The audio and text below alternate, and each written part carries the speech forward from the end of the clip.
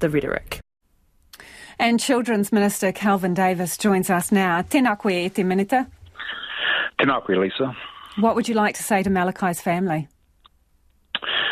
Without a doubt, the system failed Malakai, and for that I am extremely sorry. We'll work out alongside Oranga Tamariki the appropriate way to make that apology to the whānau. If staff at Oranga Tamariki had done their jobs, would Malakai still be alive? Look, without a doubt, Oranga Tamariki missed the first opportunity to intervene. What the report says, the practice review, it reflects what the Ombudsman's report said a couple of months ago.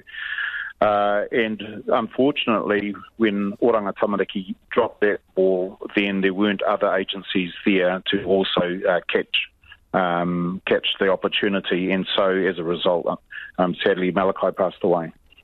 So that's a yes then. He would probably still be alive if they'd done their jobs properly. It's quite likely that he would still be alive if all the agencies have done what they were meant to do. Just in terms of, you say there was a lost opportunity, there was multiple lost opportunities, wasn't there, Minister? First person to view the case closes it. When it goes to a senior supervisor, they sign it off too. Already you've got two things there. Someone fails to upload the photo of the damage to his face to a file on time. No notes are added to the file. It wasn't just one thing. They failed multiple times, did they not? Yes, so that's what the practice review says. But the first opportunity that was presented was that they should have investigated in depth the report of concern that the family made. And of course, then when that didn't happen, Oranga Tamariki missed other opportunities, but also other agencies that should have been there as a safety net. They weren't there, and sadly, what has happened has happened. Okay, so who's been fired over this then? So the senior managers that were there, the senior social workers, they don't work there any longer. Some left of their own accord, and there was an employment process that went through for the others. So there has been accountability at that level. The site also has been Sorry, Minister, I just want clarification there. So you say there's several people who no longer work there. How many were fired? 1, 2, 3? So as I said, there were two that I think they read the writing was on the wall and left of their own accord. There was an employment process that was gone through, and another person left as a result. But I'm not going to go into the details. Okay, were any payments made to them? Not to my understanding, no.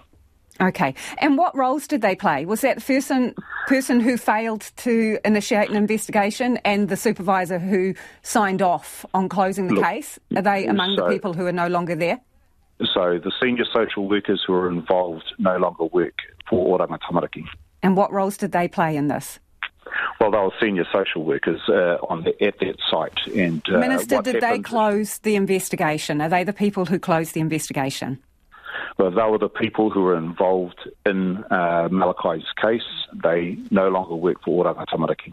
Okay, so two core recommendations from this report are that agencies who work with children have a mandatory obligation to report alleged abuse to Oranga Tamariki, and that Oranga Tamariki vets caregivers where a solo parent goes to jail. Why are you not pushing ahead with those things immediately? Well, as Dame Karen said today herself, that she would think it appropriate that the government takes their time to consider these recommendations. There were 3 governments previous to our one that have investigated and rejected mandatory reporting. I'd like to know their reasons and to see if they are still valid. But we should look at what is happening in Australia. New South Wales has had mandatory reporting since 1977, but in 2014 there was no clear evidence of the effectiveness of mandatory reporting legislation on protecting children in Australia or elsewhere. There was a white paper that the previous national government commissioned.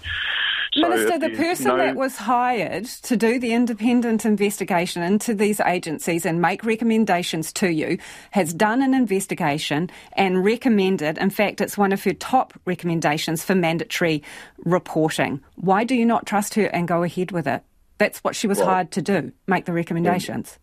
And as she said today, if you had heard her interview, she said she would expect that the government would take their time. These are serious But she also said she believes it can work, Minister. And she also said that the government should take its time over the recommendations. So the last thing we need to do is knee-jerk reaction, like I was trying to explain. There are reasons that other governments have not gone ahead with mandatory reporting. We do need to look at the evidence from Australia so that we can learn the best practice. We can also learn what hasn't worked there. So we're not saying that we're not going to do it. We're saying that we need to take our time and look at this properly. Just on this point, Minister, a childcare centre where Malachi went took a photo of an egg-sized injury to his head.